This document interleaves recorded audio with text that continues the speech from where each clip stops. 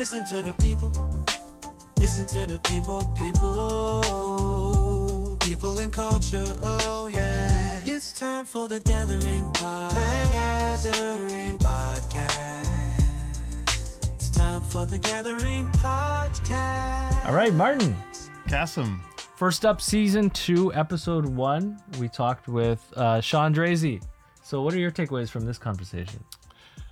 I was most excited about hearing how Shawn transitioned his career. If you are in a weird industry like Shawn was, or you had interesting career aspirations and they just got flipped upside down, you're going to want to listen to Shawn's story. Absolutely. Yeah, there's some left ball curves, and he's a really fun guy. So I think the episode flows really well. The conversation was fun. I had a great time. Yeah. And for, I don't know if it's in the episode, but you know how I know Shawn is he was working for Kronos Group as a consultant when they were scaling from like 8 people, or no, they were scaling from like 2 people. This is a cannabis company in here in Canada, to like 150 people here at Startwell in 2018-19. So that's how I met him, and that's why I reached out to have him on the show, because I know he's helped all sorts of companies. Yeah, recruiter. A seasoned recruiter. He was a recruiter back in the day when you used to dial up, and he explains it's not going to be useful for right now, but what's most interesting is that he takes all of that like hungry, scrappy recruiter mindset and he shows you how he's applying it today with the technology that's available. And so, yeah, he used to dial for dollars, basically, literally just dialing into corporate numbers and then just punching extensions blindly and just saying, hey, can I get a hold of so-and-so, until he got the right person. And I think that's an interesting thing in this episode that kind of like comes out is, you know, I guess it's social engineering. That's what we called it in hacker culture back in the 90s. We called it social engineering, where you're literally doing whatever you can to figure out organizational structures, how to navigate them, and how to get what you need from a company, because a company really is just a bunch of people. Yeah. So who does what, who likes doing what, and who can you actually communicate with at a company to get what you want from them. Valuable skills as a recruiter and any people operations person, really. Absolutely. So, Shawn Draisey, first episode, season 2 of the Gathering Podcast. It's time for the Gathering Podcast. Shawn Draisey, that is me. Thank you for joining us in studio today. You're quite welcome. My pleasure. It is wonderful to have you here. We have a little bit of career history because you worked for one of Startwell's clients. I did. That was an office tenant in 2018-19. Yes. And have since changed roles. We'll get into your career history. Okay. But I'd like to know the backdrop, and I think a lot of our audience enjoys hearing the backdrop of, you know, how you found yourself in like people and culture, HR. What's that all about? How far do you want me? We got all day. Yeah, well, let's start at the beginning. I mean, like, did you have a passion for, you know, helping people? This is something we hear a lot. I'm going to say yes, that has changed. So if we go way back, that has changed. I hate people now. I was supposed to be an RCMP, so I wanted to be a mounted policeman. I went into recruiting after I graduated university, failed the eye test.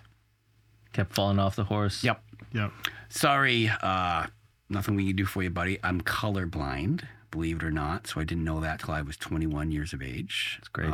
So the helping piece or the group dynamics piece, I was teaching kids karate at the time. You didn't know that you were colorblind until No. Until you applied to be a mounted police. Until I took the test and I failed the play test. Okay. There's a color play test.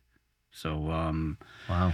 Teaching kids karate, was good with the kids. One of the parents, this guy's name was Paul Sanuda, said, you ever thought about social work? No. So I was out of university, unemployed, didn't know what to do, wandering the streets, I guess, as a youth, as a 20-year-old youth. So I applied to get into social work, and I did. I became a social worker. I worked young offenders, child welfare. I was a corrections officer, believe it or not, for some time. Wow. That's got a high burnout rate. Sure. Yeah. So I was looking for something synonymous, akin to social work. Career development presented itself. Mm-hmm. Went back to school. Funny enough, worked at a hotel at night, put myself through school through the day in career development. ended up at the federal government doing, we'll call it second career stuff, career development. So wait, as you're figuring out what your career is, you're studying career development? Exactly. Okay, and then starting to work in career development. Exactly. Isn't that fascinating? That is fascinating. It's so I did that for 3 years. I ran a thing called the Job Find Club in London, Ontario, and that is job search or career development, if you will. So I did a little bit of lecturing at UWO, Ivy School of Business, before it was big. And somebody said, you know, you're really good on both sides of the table. You're good with the employers. You're good with the clients. You're good with the matching. Be a recruiter. And so the thing is, recruiters get paid a lot more than career counselors. So I dove into that. And in the beginning, I was running a manufacturing desk. I was on the back end I was doing sourcing for the account managers. And believe it or not, this was, I'm going to say mid-2000s. Okay. So we were still on big green screens, believe it or not. In the mid-2000s? In the mid-2000s at this recruiting company. You mean like monochrome? Monochrome. You're on like IBM XT's. Big dog. Back of a manufacturing facility. Olivetti's. We're on Olivetti's, believe it or not. Okay. So we still had paper files. That's a challenge. Yeah, exactly. I think some people were still on dial phones. And exactly. I'm glad I got on that. The piece with this was I was the sole recruiter or sourcer. And I had the orders would come in on a big whiteboard. We were running automotive manufacturing recruiting. So I was doing anything Detroit to Ottawa, tier 1, tier 2 OEM, and engineers, you name it, anybody in manufacturing. I was doing 75 to 100 calls per day. So I was calling into the Dura Automotives, the machine shops in Windsor, pulling. I was just pulling. And I had about a 24-hour fill time where I had to get resumes over to the AMs to get them in to send out and process. So I did that. That was commission only. My first placement was for a corporate controller at Tecumseh Manufacturing in London. Small motor manufacturer. London, Ontario, for our international London, audience. Ontario, Canada. So I did that. And the funny thing was, this was a group of people that have been doing this since the early 70s. Right. So that's when they bought all that gear, right? Yeah, exactly. So the guy running the company had been in the game, like when there was no when headhunting was just, yeah, you know, what's that? Yeah. He had been in the game since the 70s. So he knew everyone in the sector. He knew who was who. So there wasn't so much a big deal of getting clients in. But what this group didn't see is the gathering economic storm coming. So the great downturn hit. You're talking 2008-9. 2008-9. Yeah. So we would have like probably $300,000 on the board in search. And one afternoon, you guys, phone started ringing. Wipe, hold, Cancel. Off. We were running a contingency shop. So most of it was contingency. Some of it was pay up front. Yeah. Little bit of fee up front. Some of the bigger clients, okay, we need a little bit up front. Then we're going to pay once they get in. We're going to pay the rest in cash. So there was some retained work. 80% was contingent. So those calls came in. And you had $300,000 in business in process, gone. So I saw this group of business people just implode, just lose their minds. I left that. I went to run a full desk at a smaller shop in London that was in the small to medium-sized business end of things. So I ran both sides. And this is the funny story, and please feel free to step in, jokes. I got into chicken manufacturing. I got into ag business Oh my God. Chicken manufacturing. I love it. Not farming. It's manufacturing. I got into to ag manufacturing, and the other thing, you'll laugh. Yeah. Tires. So we were hired by Cal Tire, and at that point in time, Same company, chickens and tires. Chickens and Tires. That's the claim to fame. See, hipsters would love that on the board of a new restaurant. Chicken you know? and tires, tires and chicken. There you go. An emoji or something. Yeah. So I did that, and the thing at that point in time, I'll say with those staple businesses, if you will. Yeah. Chickens and tires, yeah. They're not going anywhere. We need both of those. You got to go places and you got to eat things. I was recruiting general managers for tire stores in southwestern Ontario between London and Windsor. Yeah. And there was just these outlets that were servicing ag, big, we'll call it snowplow, stuff like that, like big earth moving companies. And so I did that. I was successful at that. The chicken piece is these were smaller engineering companies subbing to Maple Leaf Foods and some of the larger carriers in Ontario at the time to put in robots. So that was the big play. Mid to late 2000s was automating these chicken plants. Yeah. And I had to find people to automate the chicken plant. Those that have that background, those that were in chicken. Yeah. And that was, I gotta tell both of you, during that downturn, we did well. I did very well. So, I did so well that the owner of this company said, well, Shawn, we're going to make you a manager. So I ran the perm team. I had a whole sales team, and we had everybody in this really niche, weird, small businesses in southwestern Ontario. And, I got to say, we were quoting 25% cut. Yeah. Like there was nothing to it. Yep, no problem. So it wasn't 15% contingent, it was 25%. Wait, this means, sorry, you're placing someone for a job, and you earn, as the person who places or finds that talent, you earn 25% of their annual salary for the first year? Yeah, 25% of base. And I was quoting that in tires. Yeah, so you're like filling these. That's wild. Wow. Yeah. That's great.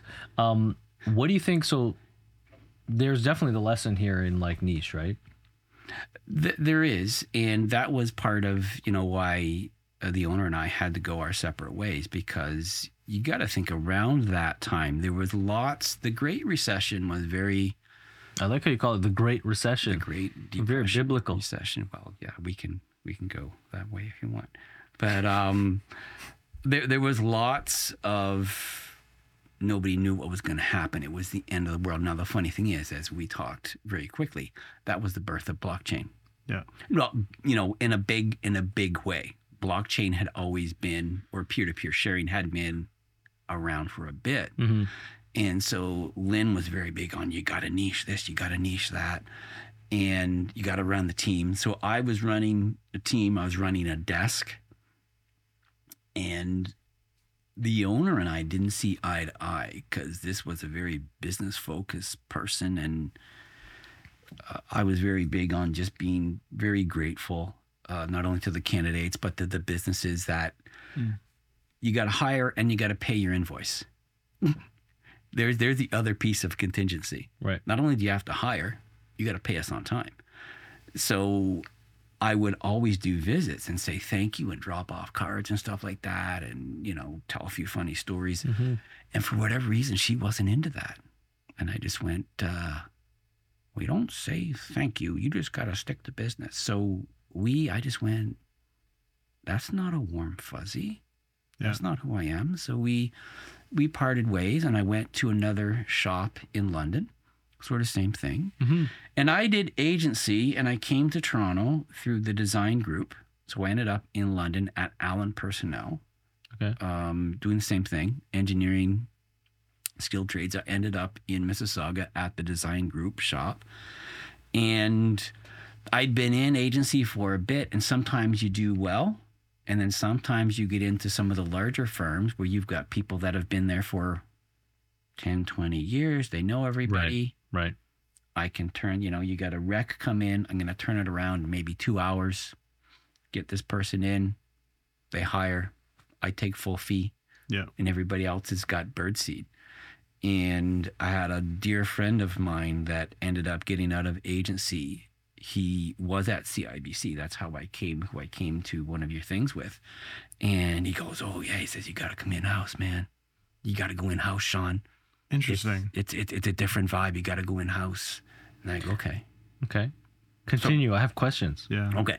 So I did that. Wait, I have questions. Let's pause here. Okay, So, let's pause. because already you've talked about some very interesting stuff. Well, I find it interesting because I sit outside of this world a little bit, right?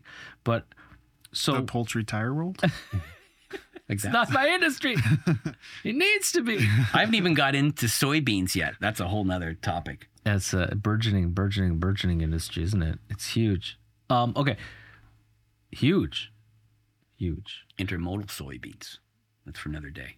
So you're trying to find people for skilled labor or unskilled labor, perhaps, but just a willingness to work in the These transformation of the chicken farms, chicken processing plants. the obscure industries. How do you find those people? Do you put ads on milk cartons? No, but that's good. Like, there's so much I could do with that, but I'm not going to. A lot of that was still, I'm pulling. I'm on the phone. But who are you calling? I'm phoning the competition. So what I ended up doing for this little chicken integrator is I called everybody in southwestern Ontario. I called chicken farmers at their homes. Yep. I see. Okay. I learned to go into what used to be called at businesses phone trees. Oh, you've reached ABC Incorporated, and if you want to talk to Jim Smith, press 1. I learned if you go in and you understand the phone system they've got, you can get the entire company names and all of their phone numbers if you just take your time. Yep. So I was going into some of the regional carriers in chicken and in ag after hours. You can't say chicken and not get a little smile going. Of course. Chicken's fun. It's hilarious. I think our CMP really missed out, to be honest with you. Right? This man is an investigative. Perspective, like how many more crimes would have been solved had they just like Chicken overlooked crimes. this like colorblind piece, right? But see, I do find this interesting, especially coming from that sales perspective, where like, you know, a lot of people, everyone has mixed emotions about this synonymity here, but I see like, you know, talent recruitment as sales. It's a sales 100%, right? 100%. I caught the tail end of that wave of like dialing for dollars, basically, of like calling a company, just talking to the first person you can get a hold of, doesn't really matter who, and finding a way to be charismatic enough to get them to point you in the right phone direction, not the digital direction, but the telephonic direction. I don't know. Yeah. It's a real thing. Yeah. So you're hacking Rolodexes and building your own database of chicken people Pretty much. to then, you know, ask around who's looking for work, and there's some good opportunity with this thing I got going here. And the one thing so on that note, I wanted to pitch to both of you. So what essentially I was doing, I didn't know it at the time, is I was market mapping chicken per se. Big poultry. Because once I got into it, I knew, at least on the manufacturing engineering side, the GM, the ownership, I knew the families, I knew the inside scoop, I knew who was going to move, I knew who was applying for federal licensing. So I had that intel, if you will, that market map of this small niche. I like to say I knew stuff that the owners didn't even know before it happened. Now, the other neat thing maybe we can riff on here is we've lost that in some way, shape, or form. Yeah, unless, well, I guess, it's been nearly a decade and a half since the Great, what did you call it, the Great Depression? The Great Recession? Depression. Since the housing crisis of 2008 and 2009. Yeah. And things have changed dramatically in terms of the digitization of, you know, means of contact, of people databasing and the way that people work. So tell us more about your lens on how things have kind of become disassociated. Well, again, I'll pitch this, and please, both of you jump in. I get vendors calling me every day. Hey, see, you got you got this Right. open, and give me 5 minutes. I go hook it up. Okay, Shawn, I got this and this, and here's my price. I go, okay. So 2 questions. Are you market mapping? If I give you a company and a level, do you know who is there right now? Can you tell me their name and their number? Do you? In Toronto proper? Nope. Okay. Are you using open source? Are you using anything other than LinkedIn? I love LinkedIn. Mm-hmm. God love LinkedIn. Yeah. But the other piece is LinkedIn is a self-updated database, like it or not. I know Adam Gellert went into a little bit of, his riff on that. Right. There are people on other social platforms. There are people not on any social platforms at all. So as far as me giving you your fee, I need you to do more than say, I'm a good person. I'm on LinkedIn too, Shawn, and I can guarantee you this. So it's funny because I brought up market mapping at all of my, I'll call them tours of duty. I've done contract to contract. Mm-hmm. Kronos was a contract. Kronos was a contract. Yeah. And I'm okay going gig to gig. But you ask how it's changed. Well, Shawn, we'd just rather send an email, really. Hope for the best. Yeah, and the apathy really sets in there because everyone's on the receiving side. So especially post-pandemic, right? Overwhelmed with digital communication, overwhelmed with inbound. And like I'm shocked by this all the time personally. Now I come from tech, right? So and I've grown up with email. Like I was over the moon in '95 when I started sending emails. I was like, America this is Online, man. Well, dude, I was 15, but I was used to sending faxes to my cousins in Canada when I was living in Kenya, and we'd send funny faxes to each other, like a picture of your face and some stupid message. And my dad would run in my bedroom being like, "We got to move the fax machine. That cost $15." You know? And so when email came, it's still like it's solidified in my brain as like the primary means of communicating, especially for new communication. But yeah. We're at an all-time low in terms of the receptiveness to email communication for people, and I can definitely see how as a means of outreach, it's not great. But has anything replaced it?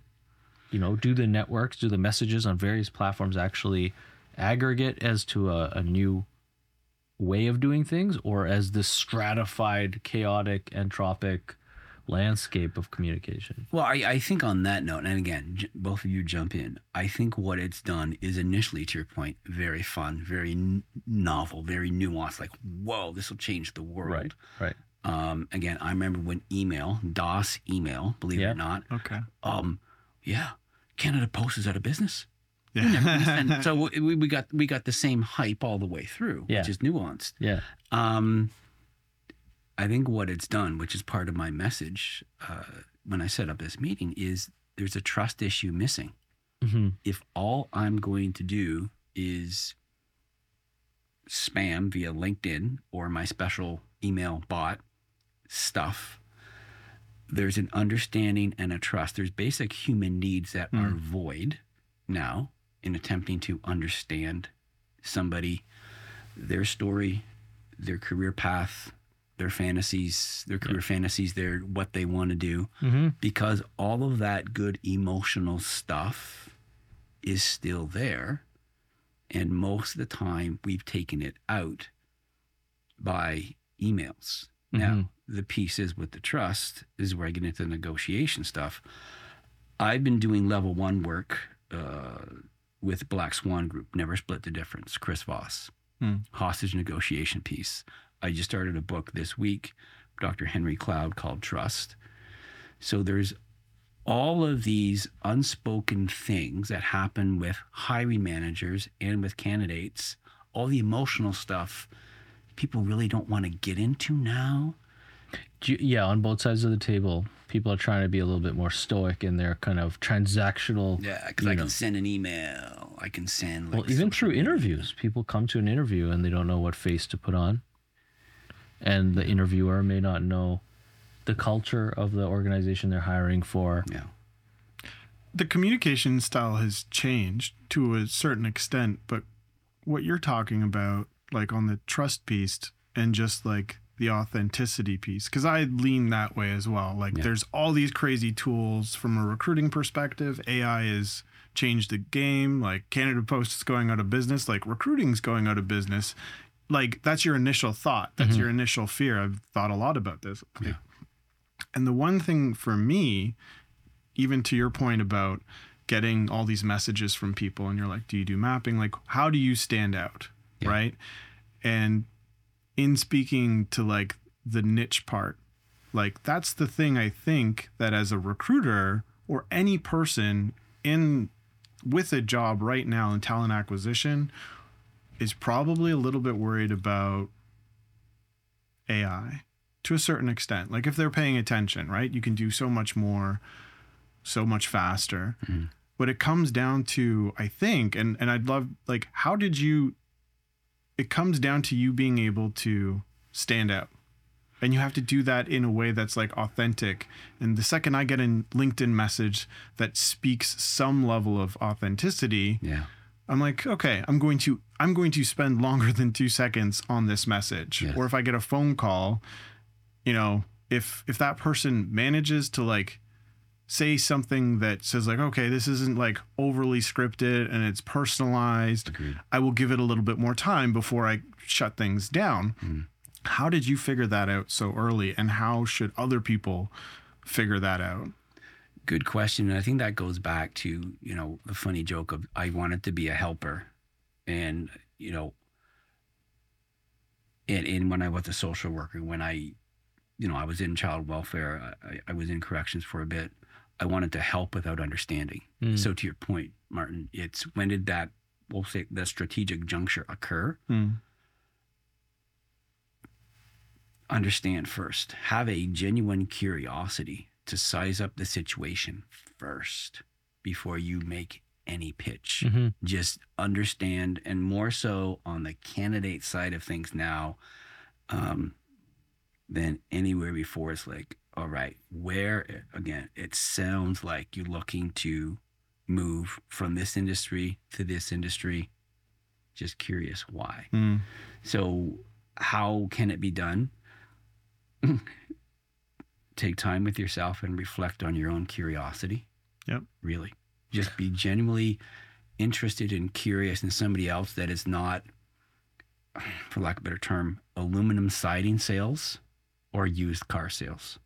Rather than just a quick transaction, have a genuine curiosity in just understanding. I'm going to go in. I got a thing here I'm going to do with both of you. I've taken level 1 coursework with Chris Voss, Black Swan, hostage negotiation stuff. Really simple. First off, how do you role play here? Are we doing the situation? Well, no. Well, we can. First Got off, 500 chickens. First off, exactly. All right, you have the money, the chickens are dead. Yeah. Your tonality and your voice sets emotionally the tone for how we're going to interact. Yep. And that comes in a 4-square rubric, if you will. Pitch, pacing, volume, and timbre, which is the emotional overlay, if you will. That is both hiring manager issue, candidate issue. Yep. So there's one really, really easy. The other thing is listening. And I thought, come on, I'm a social worker. I did career dev. I've rescued these kids. Come on, it's me. Don't you know who I am? Right. And what I've learned this year especially is my own blind spot. You know, you really want to get a decisive competitive edge, look to your own blind spot. Yeah. Listening. There's a 5-step listening staircase as per crisis people, hostage negotiators. Most of the time, I was on the first 2 steps. I want to listen to you, Martin, because I want to argue with you. I want to invalidate. I want to defend. Even though you're speaking, I've got my answer. I got my rebuttal right now. Yeah. I'm not really concerned about what you have to say or who you are as a person. I just like to argue with you. You're waiting till they're done speaking. So that's stairway 2. I was on that for a long time. Stairway 1 is, I hearken back to my grandparents, where my grandfather would be behind the paper. My grandmother would be saying, you know, we got to do this, we got to do this. And he'd go, So he was there, but he wasn't there. So most of the time, That's every married couple, my friend, at some point. This is going to be good for both, right? It could be. Recruiters will benefit from this podcast. People in relationships will benefit from this podcast. You're asking me the decisive competitive edge. I would suggest tone and vocality. 1, take a look at how you're speaking. 2, move to stair level 3, and you're listening for their internal world. So we're not interrupting. We're, oh, yeah. Oh, geez. Really? Sounds like, so you start to label instead of rebut and asking why and how and what. Oh, sounds like you're in a rock and a hard place. The business has gone out of, your reorg and you're looking for something else in technology. So you're just hanging labels on. Feels like, sounds like, it appears as if. So what do I do for that? That is basic. All of my questions, both of you, what's, the how's, the why's, the when's, the where's, they're written into labels. Because if we take a look at HR proper-ish is very good at, we'll call it interrogations. Yeah. For lack of a better term. I've been in the GTA. I've been interviewed by high-ranking HR officials, directors, VPs of HR. Love them. Traditionalist. Why? When? Where? How? And if we take a look at the neuroscience in crisis management, labels, you come in through the side door with the emotional brain, and we're looking to just elicit more info. Mm-hmm. I just want to get you to talk. So if I'm at stairwell 3 and I don't interrupt you, and I am curious about what you're telling me, and I'm just continuing on that, we move to stair level 4. You're going to start to trust me. Yeah. You go, oh, geez, this guy is listening. And what I've done so far, at least at Touch Bistro, since I've been there, Shawn, I'm interviewing with a lot of companies. You are the best person I've spoken to this week. Why? I speak a little bit differently. I slow everything down. I would suggest that I'm listening better than my competition. Framing better questions at certain points in time. And you have to, when people feel understood, that is a core human drive that you're taking care of as a recruiter. Well, search and rescue, call it what you want, recruitment, talent acquisition, whatever the handle is these days. But if you are talking to either a hiring manager, I don't know if I got time to go into that yet, or a candidate, if you are validating their story as is, if you're making them feel psychologically safe as is, and they understand me, they get it. What that does from a neuroscience standpoint, that releases a flood of oxytocin. Yeah. And same thing if anybody's got kids out there, it's a basic human drive. So that was a long-winded answer to your question, but just the basic. I had to go back, recognize my blind spot, because hey, don't you know who I am? I've done this and I've done that, but I was on that loop of continually. Well, if nothing else, it sounds to me that people typically fall into this trap of confusing intention and means, right? Yeah. So we're very intention focused as humans. Yeah. So I would see in this sort of role, you're interviewing candidates or otherwise, and you want to align with their story, and you want to parse that information quickly, especially if you're an external recruiter and you're running through like tons of interviews a day, different clients. That call and response, kind of performative mandate seems efficient, and I think the intention always is to like try and get the best out of the answers from the candidates. But absolutely, the means is wrong. You have to take a backseat, and you have to let the person reveal themselves. Yeah. And, it's nothing new, because people say to me on my team now, "Oh, Shawn, you're so good. So thank you." I think that's it's Barb Bruno, it's Peter Lefkowitz, it's Lou Adler. It's anybody that has been in that external agency game for a long time. And it's coming back to being curious about the basics of just how you're speaking and how you're listening. Because the top of that stair level is level 5, or people were, and again, we take a look at FBI, CIA sort of stuff. We take a look at the 3 lives of people. There's their public life. Mm-hmm. Here's who I present to the public. Your personal life, which is what's going on just under the surface. Mm-hmm. Then there's your private life. You don't tell anybody but your psychiatrist or your therapist or whoever. And there's a guy called Everyday Spy. He was a CIA. Oh man, he's brilliant. I love that channel. Yeah, absolutely. And this is where this comes. CIA. Do you know this guy? No. It's very fun. We should think of his name. It's funny. He's done a great brand of Everyday Spy, because that just sticks in your head, right? Yeah. It's not his name. It's not his name. But he is an ex-case. He was on CIA case. And this is where I got like this my from. mom for a second. Fact check. It's not fact check. That's where you get full disclosure. And if we talk about, what happens at offers. Andrew Bustamante. Right? Exactly. He's Busta-fantastic. Exactly. Everyday Spy. So if I riff for a second here, what's coming out at offer? I'm understanding at offer. I got a couple situations, especially this year. Well, Shawn, I gotta check in with. They're telling you their life. I can't accept this offer till I talk to Grandma. Oh, okay.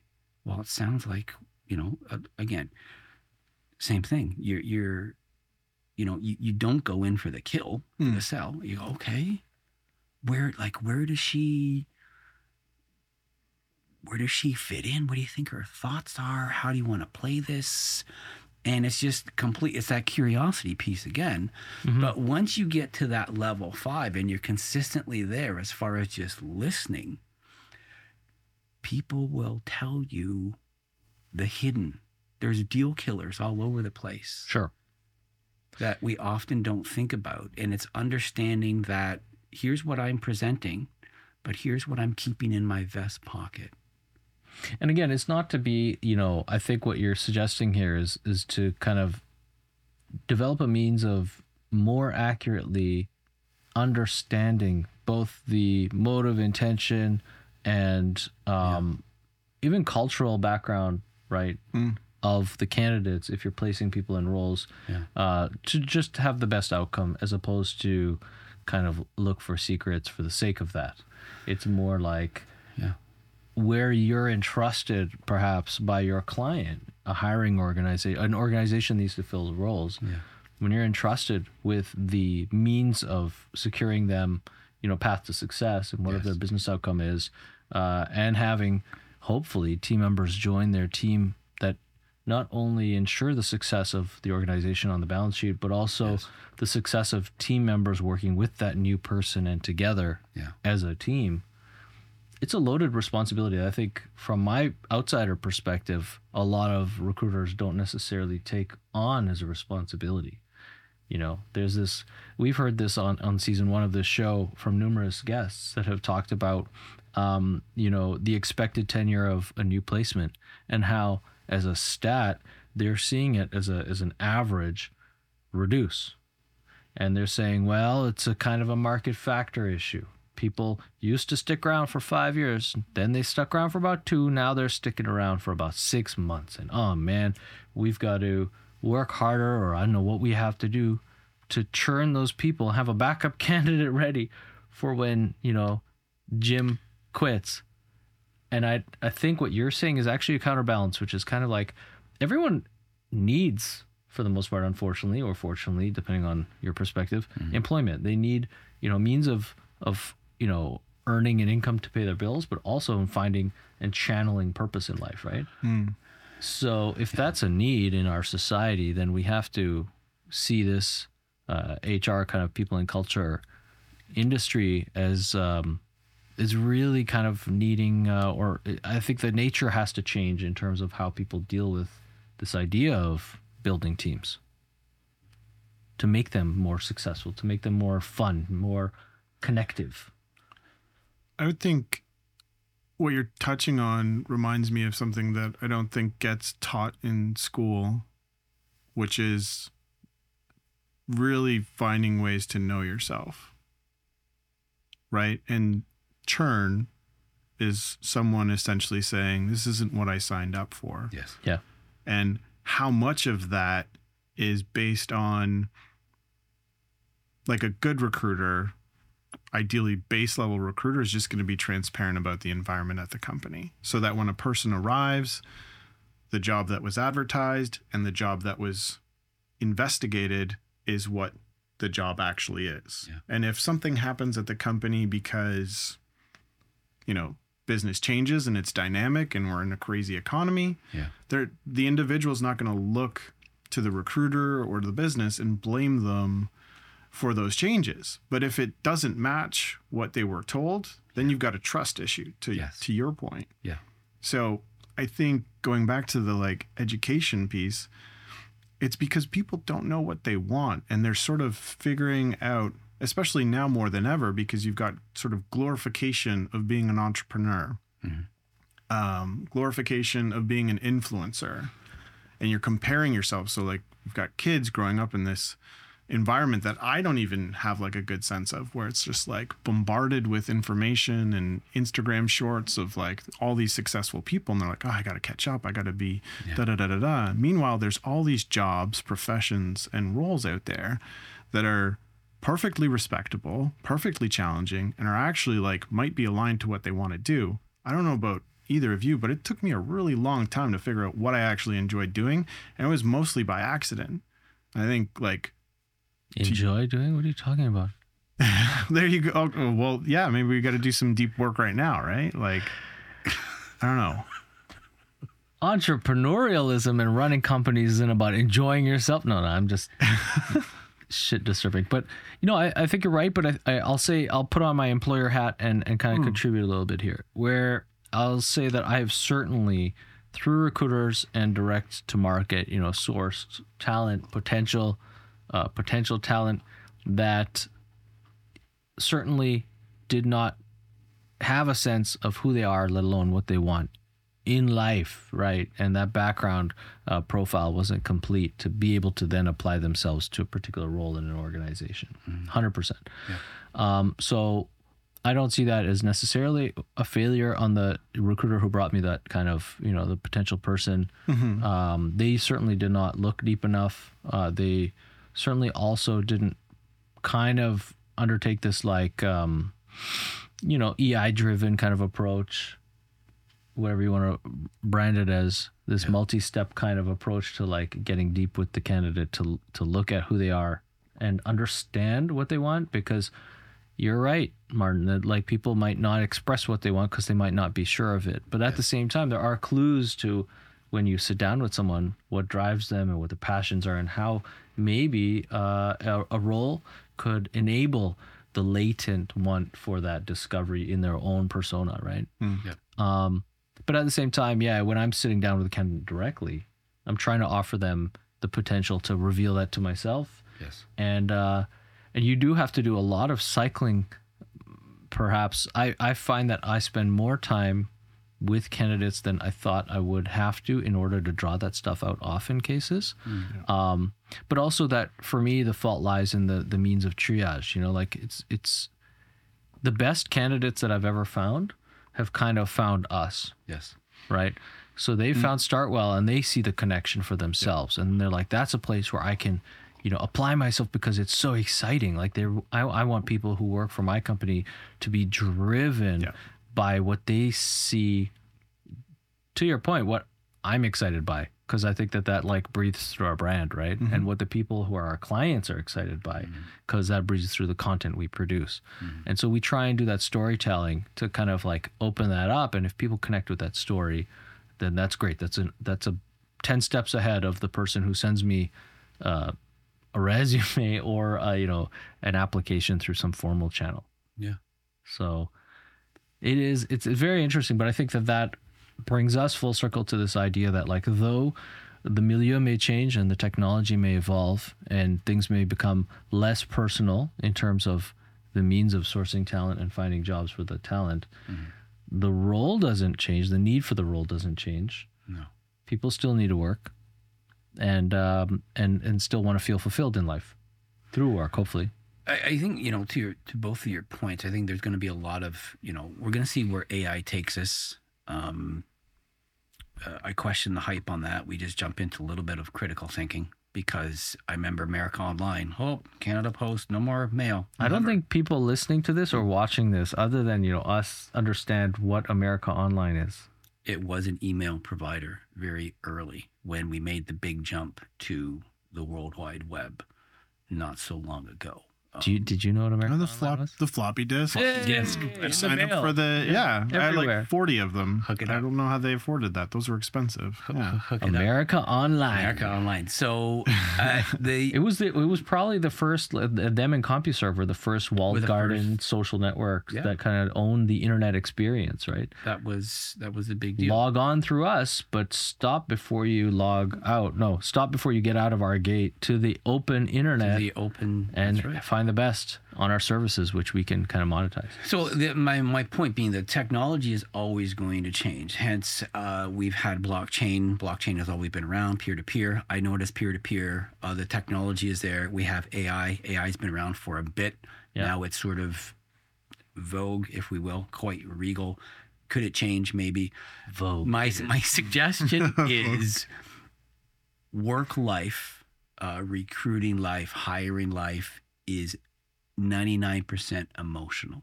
Yeah. Whether we like it, whether we don't, and we're going to try to be as logical as we can.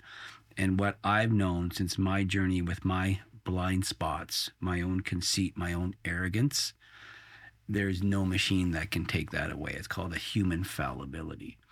And my suggestion would be, if you really want a decisive competitive edge in this, whatever we're going to call it, in this understanding people, listening, just take a look at your listening level, take a look at how you're speaking, and just really sit with your blind spots and your failures, because I did not become a success in chicken overnight.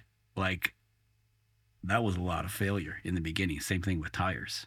Same thing on automotive recruiting. Same thing all the way through. And it's taking time with your failures and understanding, okay, so there's environmental circumstances, roger that, and what did I not see? Where am I? Be loving and gentle with yourself. Be curious. And just take that time, as you said, Martin. We don't take a lot of time to be with ourselves, to understand, okay, pathways, what do I like? Do I have to get 90? I got to get a 90% honors, big company. There's still that pathway we're still pitching to people, that myth of don't take time with yourself. Just do really good in school, get a good job, make a lot of money. So there's still that pathway, plus influencer pathway, plus start your own gig, plus side hustle. Yet at the same time, I have people apply to me that have 5 side hustles go bankrupt. Okay, so there you go. There's the proof right there. Yeah. You're not a entrepreneurial type, though they tell me they are. Oh yeah.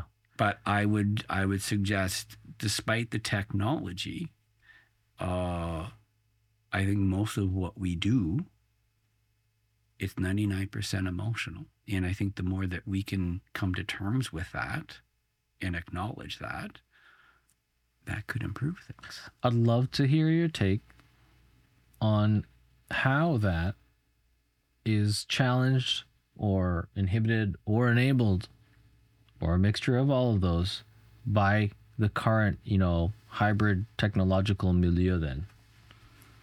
In terms of, and there's a few ways to spin this, right? There's this kind of like people working multiple days a week at home, communicating using digital first tools with the rest of their team. Yeah. So distributed workforce. There's multi-time zone, kind of more permanent distributed workforce. There's video conferencing. Yeah. All of this stuff.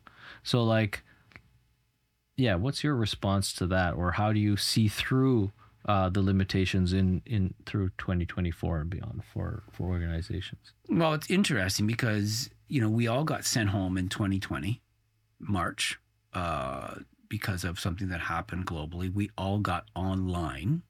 I was doing flex stuff with you here, believe it or not. Really? I think I was doing hot desking with you before hot desking was a thing. And my question to everybody is, where is the emotion? Where are we, where are we losing emotion or connection?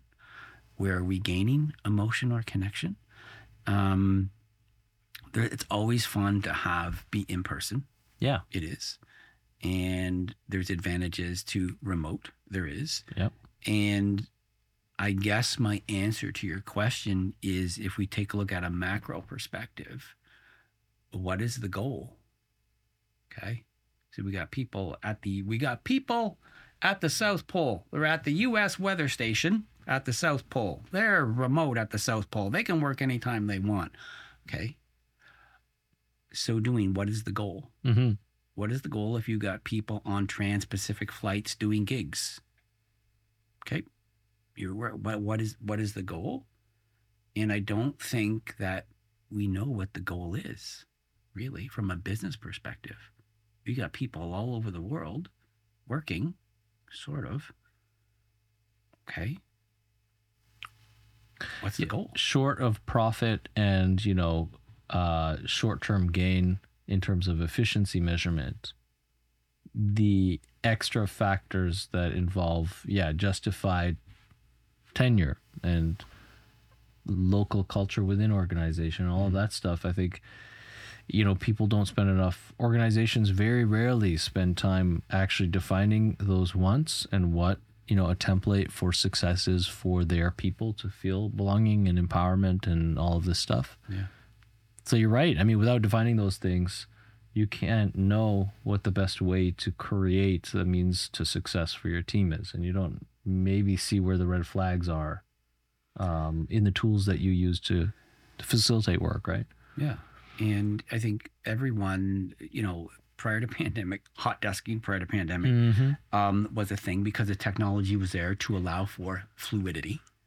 No longer 9 to 5. Keep in mind that what's happening right now, the back to office piece and how we've been living the past 120 years dates back from Henry Ford, and that's Taylorism. That's 9 to 5, Monday to Friday. Monday to Friday. It was a construct of the factory life for efficiency. So you got 8 hours work, 8 hours sleep, 8 hours fun and family. And due to deep inertia of humans, we've carried that. We're still carrying that into post-pandemic world where we got people distributed, we got people hybrid, we got people in Antarctica, we got people on planes working, but we're still pulling 1910, 1890 mindset or paradigms. And I think it's worth a discussion. Hence I think I pitched to both of you. Wouldn't it be neat to get some very cool people who you've talked to into your East Wing party room for a half day and just sort of hash this out really as to what do we want to do? What is the goal here for everybody? So we want to be profitable, yet at the same time, by allowing someone to work in Antarctica, okay, fun, very cool, very niche, very kitschy. Mm-hmm. So, and they last 2.5 years, they go to another place that allows them to work at the North Pole. So it's worth, again, facilitating conversation. And I would suggest to both of you what we need in GTA Toronto proper, because it's a busy place. I just told you, it's lots of startups, Martin, but we all know who we know. It's a small. It's small. World. And what would be really cool, maybe next year, I don't know, just pitching this, is just start to facilitate these subjects, these conversations. Yeah, we've been talking about doing that actually, and we kind of did that first like soft test of an event, I guess, last week. Yeah. And it was a panel, but I think this roundtable format for like, to actually see the discussion happen in person, Mm-hmm. and then record it would be fantastic. Yeah. Get multiple perspectives on Love it. on a topic per month. Yeah. I like that. Yeah, and it's not just and really dig in. I think a big thing is getting getting all sides of a table at the table. So people from organizations that are hiring that have interesting policies on how they tackle these issues to actually talk about them. Yeah. Right? And not just a bunch of recruiters saying, yeah, this is what my clients should be doing and so on. Right? Yeah. Agreed. 100%. I fully agree with this. We're pulling these like 9 to 5 ancient, the resume hasn't changed since like Edison or Franklin, I forget which, like wrote out the first sort of like recorded popularized resume. So that hasn't changed. 9 to 5 hasn't changed. And we're in this wild, like it took a pandemic for us to embrace the efficiency and benefits of using technology. There's obviously trade-offs that you have to make, and those are interesting. I'm curious, like at this roundtable discussion, the question of where do you start first and how do you go about it? Well, that would take me, and again, I'm open to riff on this. Yeah. What is the goal? And the reason being is of all my travels, I've been at a couple of startups that tanked. They went under. I've been on a couple of operations teams that done, gone. There's your box. Goodbye. Right. And I've been studying a thing called the theory of constraints for about 5 years now. And it's from a book in the 80s called The Goal. A lot of very just basic systematic organization questions. What is the goal? What is the barrier to achieving the goal? Mm-hmm. Where are we in relation to the goal? What is the direction and magnitude of change required to move from status quo or inertia to realizing the goal? So I would suggest to facilitate these discussions is, part of this gig is, okay, in people and culture, in hiring, in search, in recruiting, what's the goal, everybody? Mm-hmm. Really? We know from a business standpoint, there's net profit and competitive advantage, okay? Beyond that, what we have done, what we do, what's the goal? What's the weak link? But that's sort of my... No, I like that. I like that as a kind of like a basis for all of these discussions, not necessarily as it ends to itself. Yeah. But yeah, it's so true, man. And we've got enough content so we can just keep talking and not worry about the recording bit of it. But like, but I think it's very interesting, right? Like the no bullshit take on this, and maybe this is also worth cutting in to the episode, but like, the way I look at things, right? Being a technologist who's done work in all different industries, like so many different industries in my life, and worked on different continents and stuff. Yeah. I think, everyone, of course, has geo-specific blinders on, wherever they are, but especially in North America, that we forget about in North America because this place is so separate from the rest of the world. We have living links through our ethno-cultural diversity in this city to a lot of the world. However, working teams, particularly in the majority of industries of our city specifically, which are professional services, the banks, and then the insurance companies, all these big institutional enterprises, are limited because they're still, for the most part, structured by these archaic hierarchies of politic. And without stripping those, there's no way to, undertake like innovative ways of self-empowerment and, you know, tap the collaborative potential of the workforce and even, and this is the interesting thing, even invert the expectation of the work-life balance to say you're Judy first and second Judy from accounting. Like, you know, like, so the thing is, you've got this career history of people working in the machine, and the machine has robbed them of the potentiality of their being. Yes. I personally have no expectations. I don't give a fuck. I don't have any expectations for those organizations to magically transform into unicorns, into like flying butterflies and like, you know, alleviate the suffering of their like paper cut handed employees. You know, I don't care.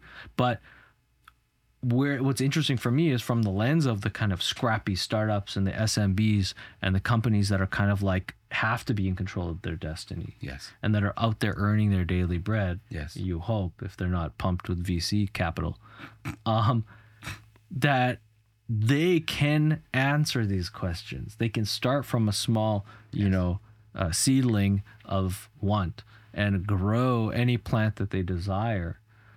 And I mean, I always tell people that are especially bootstrapping to say, well, question these things. Like, what do you want your life to be? Because all this bullshit, the Silicon Valley bullshit of saying, do you want a lifestyle business or do you want a venture capital funded fucking rocket ship, right?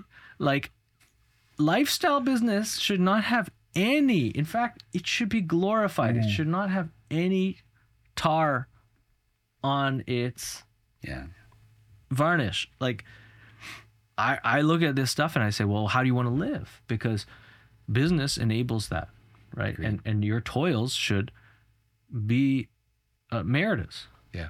For employees, for owners, for everyone. Like, that's how societies become greater, is when people feel fulfilled and, you know, take siestas or sit by the piazza and, like, you know, smoke naked and all these things.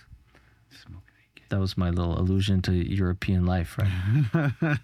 But like, that's the thing that we're robbed of in North America, because I think the built environment is so stoic, right? And it's so like dirty and gray. Yeah, it's agreed, and it's we're still pulling that paradigm from the 1800s of 150 years ago. We'll call it from the Industrial Revolution with us. Sorry, sorry about that. Might as well. We're still recording. Sorry. Okay.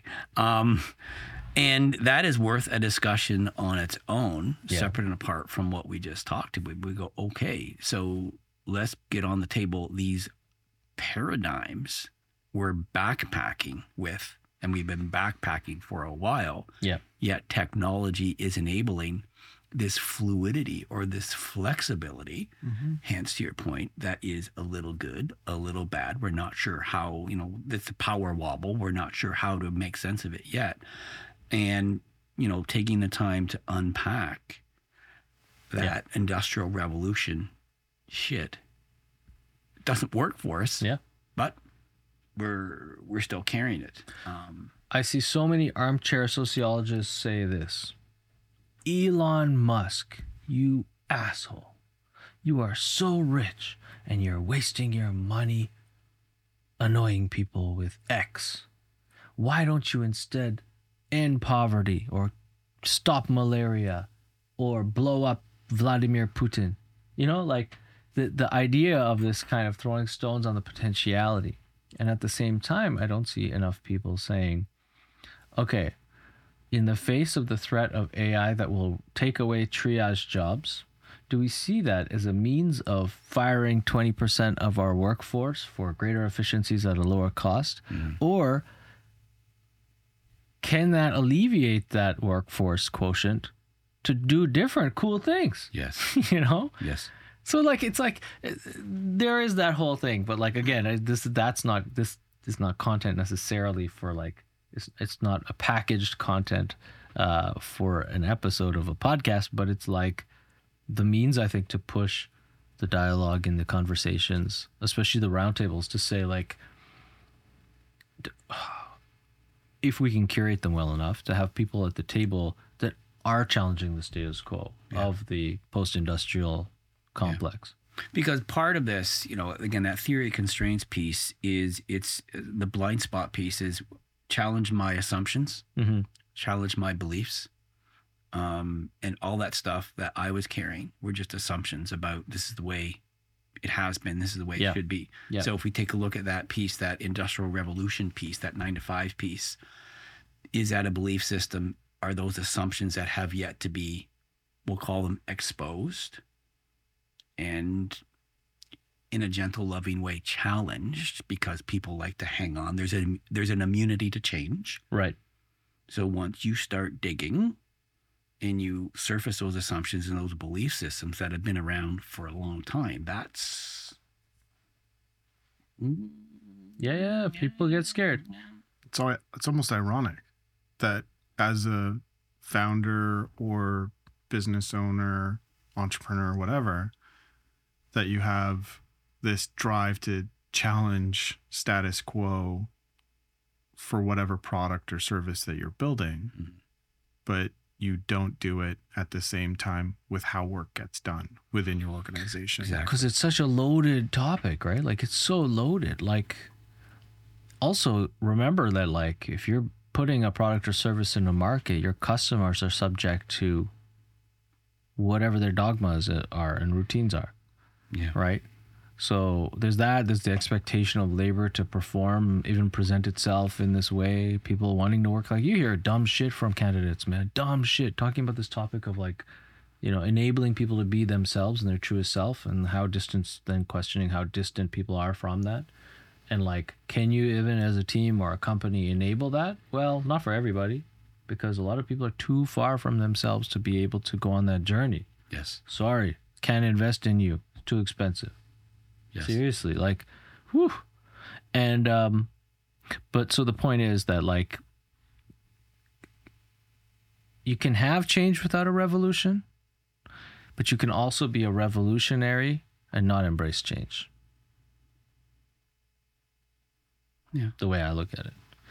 So, like, being a startup founder, I mean, there's so much that you're faced with changing. And also, this is another thing. You see it when you work at a startup, right? Yeah. Where the visionary, if they're visionary leadership, they're not necessarily about being leaders. Typically, they're trying to do something cool, right? They're obsessed with what they're doing that's cool.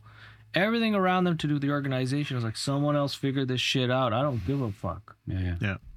Why do I want to give a fuck about Judy's life? Oh my God, who is that? Wasn't she Martha? Oh, she's Judy now? That's not their concern, because they're like, their whole perspective on reality is framed by the product market fit, the possibility of what they're trying to achieve. The company side of it normally isn't at least attached to the visionary founder type of person. And that's another convolution of business in the modern era, is that, like, most startups are actually run by greedy fucks. They're not run by people obsessed with cool. Interesting. That's a misnomer. Like, Silicon Valley purports this ethos of, like, solutions can solve society, right? And businesses are the ways to achieve that. But if you really, like, take all the whatever top invested in companies and their leadership and their the founders, and you line them up, they're not going to survive the firing range of cool. Very few of them are actually cool. Most of them are, like, total. I mean, you've seen this, right? With all the, like, Theranos type people. Like, they're all, like, morally ambiguous, greedy egomaniacs. And you have to be to survive the VC funding cycles and to get something to an IPO in under 5 years and, like, make $1 billion, you know? That's the glorified piece, right? Yeah. And I feel like, to your point about the lifestyle business, like, as an entrepreneur myself, I'm leaning way more to the lifestyle business approach of things. And I think more and more people are, Yeah. because the veil is off on what Pump and dump. what that actually is. Like, okay, you're going to get all this money, and it's going to be, you're going to do things with it. You're going to make mistakes, and now you have new bosses, by the way. You signed up for this if you're a founder or entrepreneur, whatever, and you signed up for all this stuff and you want to focus on the thing that you wanted to focus on, but because you got all this money, you inorganically grew, and now you have adopted all these challenges and problems you never even actually knew what you were signing up for. Like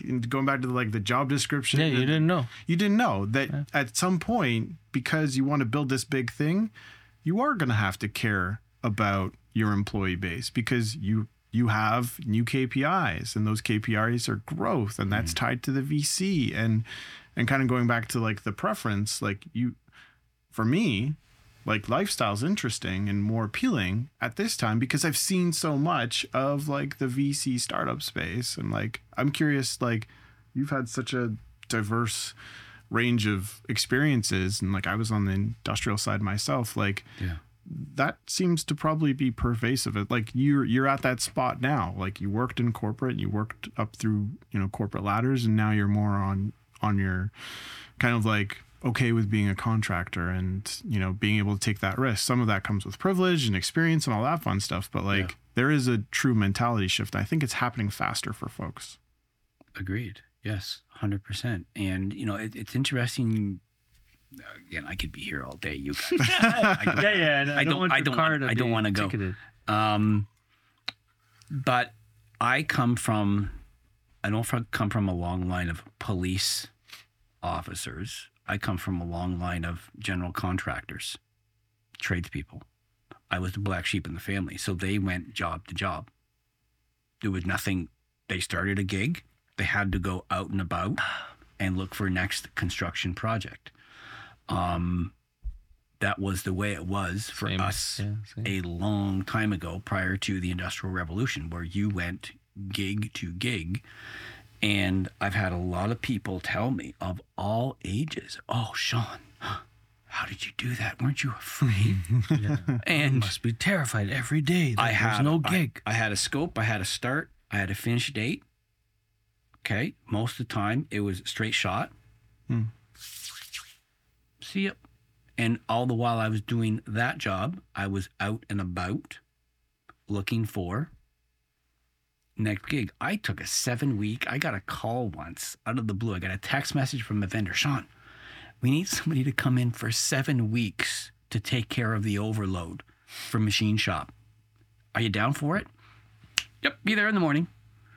And that 7 weeks turned into 6 months, which converted to something else. Yeah. So there's always luck, there's odds, and there's a whole bunch of things. But if we go back to paradigms, and that might be maybe some of these roundtable questions, is we've got the 21st century paradigm. We're still carrying an 18th century paradigm. We got everything in between. And you go gig to gig, everything is cool. You got a confidence piece, but at the same point in time, it's that mindset of, even though you're doing your job, you're out and about. You're always out and about, networking, talking, seeing if there's any gaps in the, you know, anything of that sort. And I don't know if you'd call that entrepreneurship. I don't know if you'd call that crazy. I don't know what you'd call it, but I talk to people that want a guaranteed full-time job, plus pension, plus private car, plus a private jet at Pearson Airport. And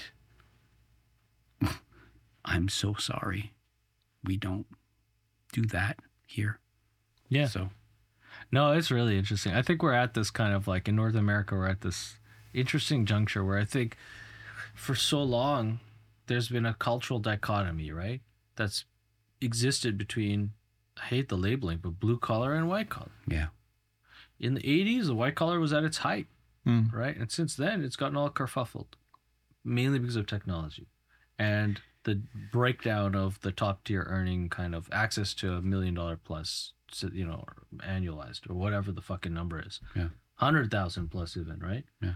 But like, it's interesting. I think that's a big, that schism in the dichotomy is a source of a lot of angst and a lot of misunderstanding about even potentiality. Right? Agreed. People don't necessarily go into a job with an entrepreneurial mindset. No. So they think of it as this thing where they're parking themselves. Then they have anxiety. Oh, I'm only 24 and I don't even know how to put makeup on my face yet, even though I have 1 million subscribers on TikTok that want to see how to put makeup on.